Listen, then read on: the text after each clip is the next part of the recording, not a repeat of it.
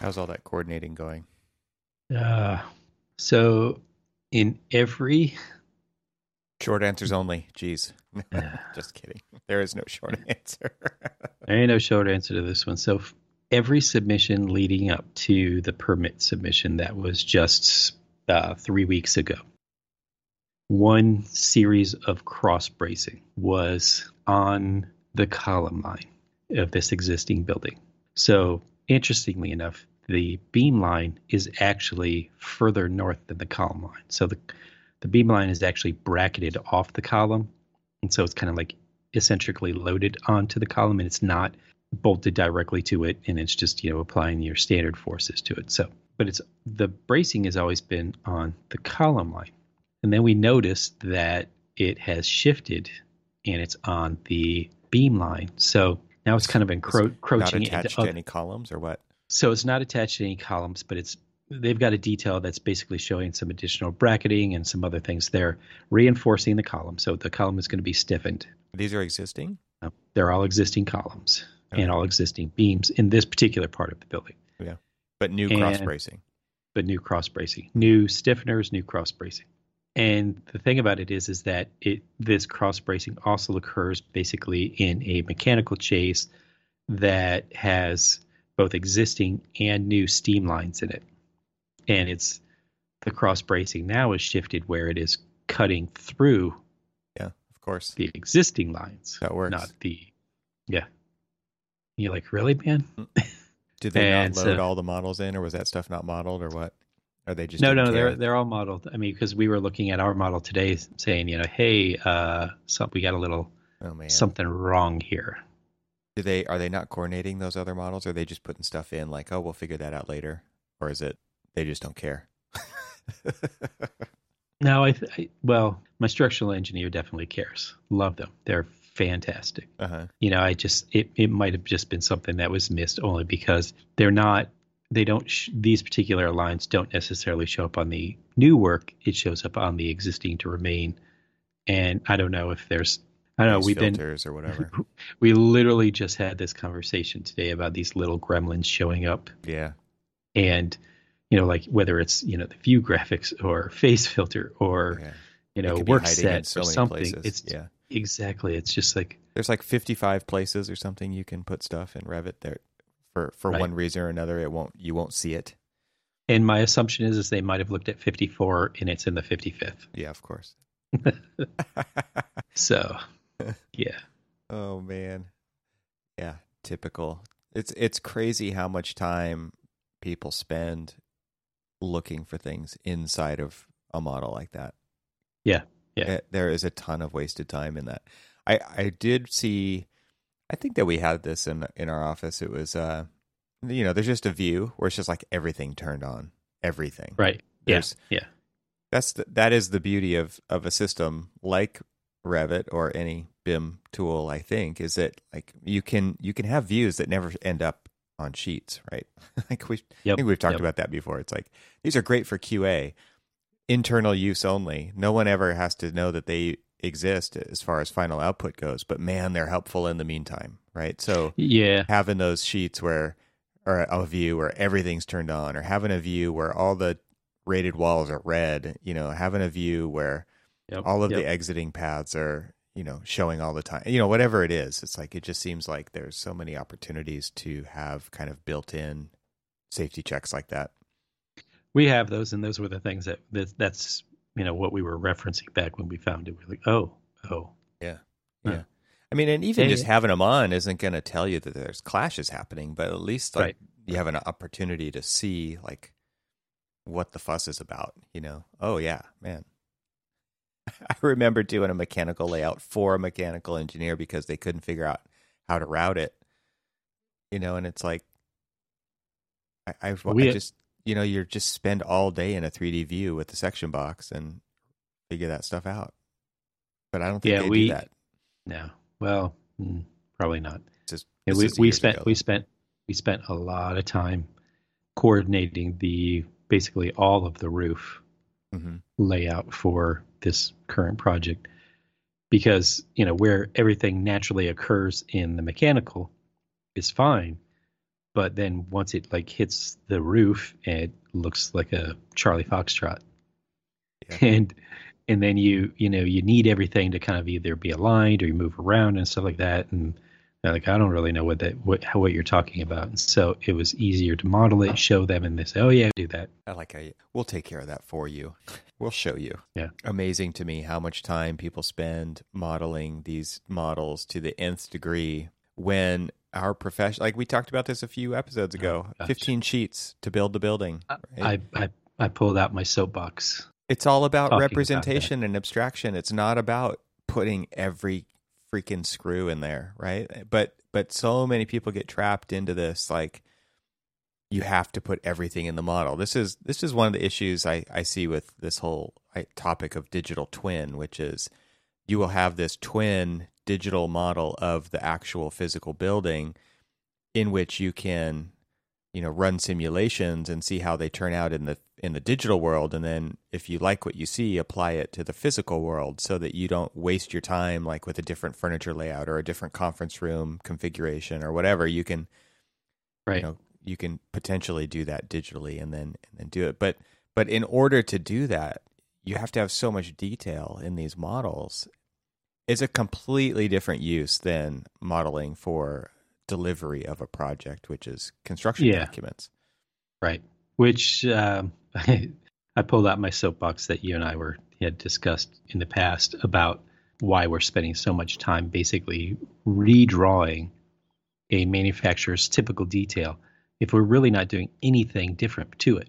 Okay, yeah, so we're going to put it in our model. Okay, fine. But, if we're showing this detail for representation of a basis of design, why are we wasting our time? Yeah. Why aren't we more concerned about, okay, if we have a roof detail, let's have that detail like that where we've got like, say, maybe a special condition or something like that we need to like get it all squared away. And then, and so I just kind of like went off on the rant that you and I've kind of gone off about, just like we're drawing too much and we're not saying anything more than what the manufacturer basically told us what to say.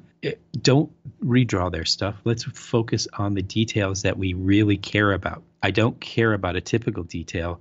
I care about how that typical detail is being modified, changed, altered. I need to see how that works. Let me spend more time on that. If all of my other roof terrains are just your standard off the shelf, Zurn, let's just throw it out there. Not a sponsor. Not a sponsor. then let's just go ahead and use that detail.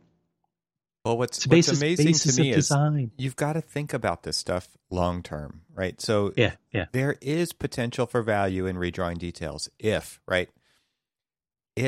you're hooked up to, let's just say, like eSpecs, not a sponsor, right? Where all of your components in the detail are tied directly to your specifications, and then your specifications are being written by you drawing that detail. Yes. Okay. Yeah. Now that has potential payoff over several projects in the future, right? Because now you have this thing that is tied back to another database that enables your team to like specs written for me. Yes, please. Right. Yeah. Okay. That's fantastic. But if you're not doing anything like that and you simply are redrawing it because it's mindless work and you're not actually willing to tackle a harder problem, and so therefore you're just cruising by redrawing these details, that is completely unnecessary. And I think that happens a lot. It's like, especially now where people are in isolation, I could see this happening a lot. I'm not saying it is, but I could see it where it's like, what'd you do today? Well, I drew 5 details. It's like, wow, that's a lot of details. It's like, did you need to draw them, right? Because they've already been drawn. Or were you just doing something that you knew was safe to do? It's not adding overall value to the project. It's not something that requires thought. It's just really rote kind of busy work at that point. Right. And no, like, stop doing busy work. Like we all need to get out of the rut of doing busy work. Like this whole, like, there's so much drawing that happens that doesn't need to happen. Right. Oh, well, totally. But it's just a place to stick hours, right? Like, so what I don't understand is like how everybody doesn't understand that what architects do is sell time. And if you're spending your time doing stupid stuff, there's no value there, right? And Right, so right. it doesn't work. It doesn't fit the business model. I mean, you know, it was funny. It's like, how else are they going to know that this is what we want? Well, you say roof tray and then spec it. And then, you know, they see what is in the spec. And then, you know, there's so many different ways to streamline this to make it so much easier on us. And, you know, you and I go back to this whole, you know, conversation about, well, if you're doing a model-based delivery, okay, then model everything. Potentially. I mean, that's, yeah, but like you know, you would have to figure all that out ahead of time. Yeah. exactly. Yeah. We're still stuck in this kind of like purgatory of the way we used to do it and the Yes. way we want to do it. Right. And Yeah, because nobody's willing to embrace that want to do part. yeah, and that conversation would really be like, what does the next person in line need from me? Not Right. what needs to be there ultimately, because that might not be your job to put the final thing in there. It just might be to represent what it is that you need. Right. Yeah. Yeah, being a piece of the puzzle and kind of understanding that you're a piece of the puzzle is so important, and really stepping back and asking other people what they need in this process seems to be much more clearly the direction that we need to be going. But you're right, we are stuck in this purgatory of delivering drawings for approval rather than building a BIM model for building off of. Like those are two, again, we just keep beating the same drum. It's just Right. right. It actually is that's a good way to put it. Like we're stuck in the middle of it right here. Mm-hmm. So who's going to figure this out? I think that, man, there's a lot of people out there willing to figure this out, and they're the ones who've left firms to go do that and figure that out, and they're not working within firms. Right. So if you're in the firm, you still got to pay the bills. You got to feed the machine. So I actually am making a pact with myself that I'm going to try to see how I can implement it on the next project and how we can go about basically taking the busy work out of our hands. Yeah. There's so many people out there testing things, like doing all of the research for us. Why should we apply our brain power to stuff that we're like, okay, I need to find a UL 916 partition. I don't know if that's a real number, but I'm throwing one out there. Mm-hmm. And so, you know, like somebody goes through the effort of like, oh, here's a UL, 916 partition. I'll go ahead and draw that. Well, isn't there a detail right there for it? Yes. And it's got all of the parameters and everything else for it. Why not just grab it and move it in and say, okay, boom, here, I'm done. Right. Yeah.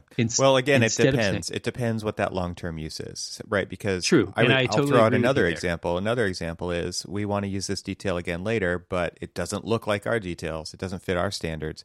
True. We all know that doesn't happen very often, right? Like that'll be our little secret that everybody on every project's reinventing the details because that's how they do it. But if you had a company-wide cloud-based content repository where you want to save somebody else time later and not just worry about yourself right now, you might take the time to clean that detail up, submit it into the system, and get it put out as a standard detail. Right now we're the detail suppository. Yeah. Suppository is a funny word. Yeah. Not a repository. And it seems like it's, applicable here because we all seem to have our head up our... Anyway. Yeah. No, but I like what you're saying because really it takes that kind of leadership to say, step back and say, is there a better way to do this? It's not like, what's the better way to do this? You can't always assume that there is a better way. A lot of times we reinvent stuff that's been done slightly differently for no valuable gain, right? But is there a better way to do this? And that the hard part there is just knowing what's available and being exposed to so you're constantly trying to be exposed to what's available through Lunch and Learns and the web and your Twitter feed and all these things, and you can't obviously know it all.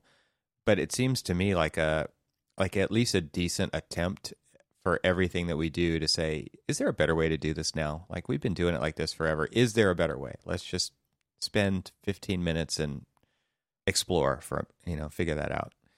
Right. I don't know. Tough problems. Exactly. And that is so totally exactly what I'm thinking. there are better ways out there. We just need to commit to it. Yeah. Yeah. Committing to it is hard because, again, people like to do the thing that they already know how to do. And looking for a new way to do it definitely does. There is a hit on your time card to figuring out new ways to do it. But again, like, I think there needs to be a stance from the company, no matter how big or small that is, that you're willing to look for these new ways to do them, and if they exist, spend the time to figure it out so that you can save a ton of time in the future, right? Like, I feel like a lot of times Right. we just don't think about our future selves. We don't give the gifts to our future selves of figuring how to automate something now so that we don't have to do that again. You know, it's that to me is the level that we should all be operating on. Well, the only gift that seems to keep on giving is the question of us saying, why are we doing it this way? Yeah. Uh, Have another suppository. exactly. Thank you, sir. May I have another? Oh, speaking of suppositories, when's your appointment? Yesterday. Well, you sound like you're doing just fine. Didn't get dinner afterwards. That's what you were referring to. That's what I was referring I to. didn't know what you were referring to. Okay. Yikes. It'd be pretty funny if it was over like a Zoom call. They're like, okay, now you're going to have to do this. Well, what's funny is that, I had to take COVID tests before this. And I would go into their office and they were so hands off, I would have to actually administer the COVID test to myself. And then they would basically be barking the process through.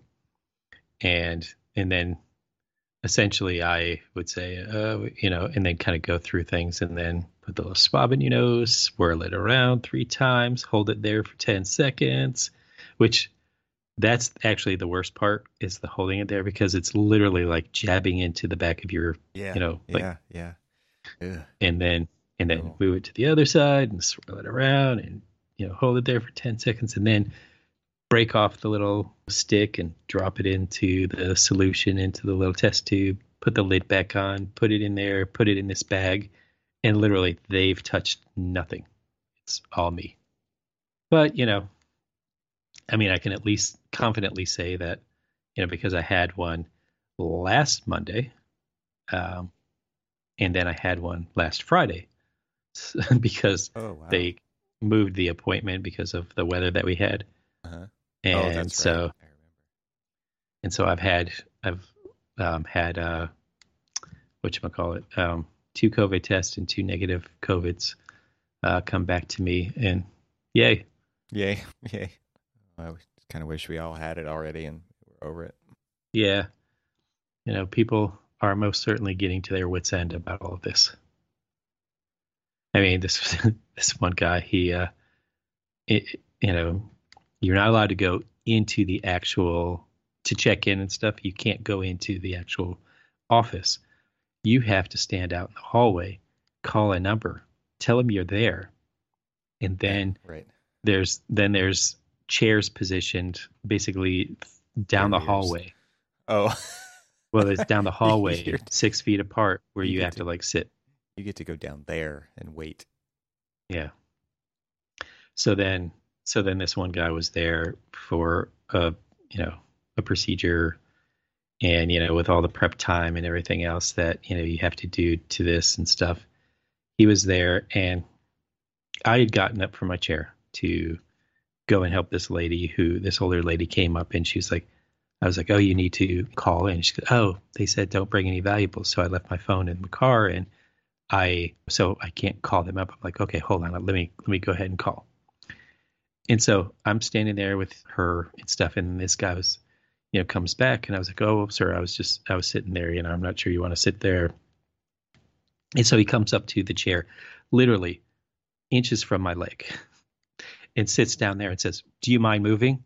What? Like, sir, I'm on the phone trying to help this lady out. He goes, well, I just need my space. Uh, so Man. what?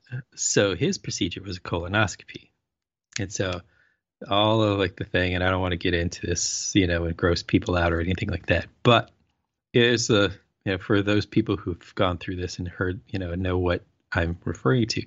He had to go through all the pre-prep stuff, and he's in like the little curtained off area right next to me, both before and after.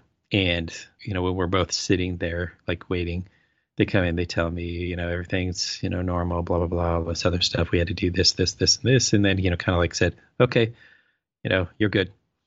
And then they're like, well, sir, you apparently didn't follow the procedure requirements, and we couldn't do a good test on you, or a good procedure on you. Uh-oh. And so Start over? he has to start over. And I'm like, serves you right. Yeah, seriously. Like, I honestly sad, but I was so happy that the way that this guy treated me and this poor old lady out in the hallway, it literally was karma coming back to bite him in the ass. Nice. It's just like, you're brutal. Like, enjoy that again. Yeah. Wow. Dude. Because I'm assuming you haven't had one yet. No. Because of your age. It will young. It will be coming up soon. And when you go through the process, you will understand exactly just the fantastic. Yeah. And again, don't want to get graphic or anything, but it's a rather shitty adventure.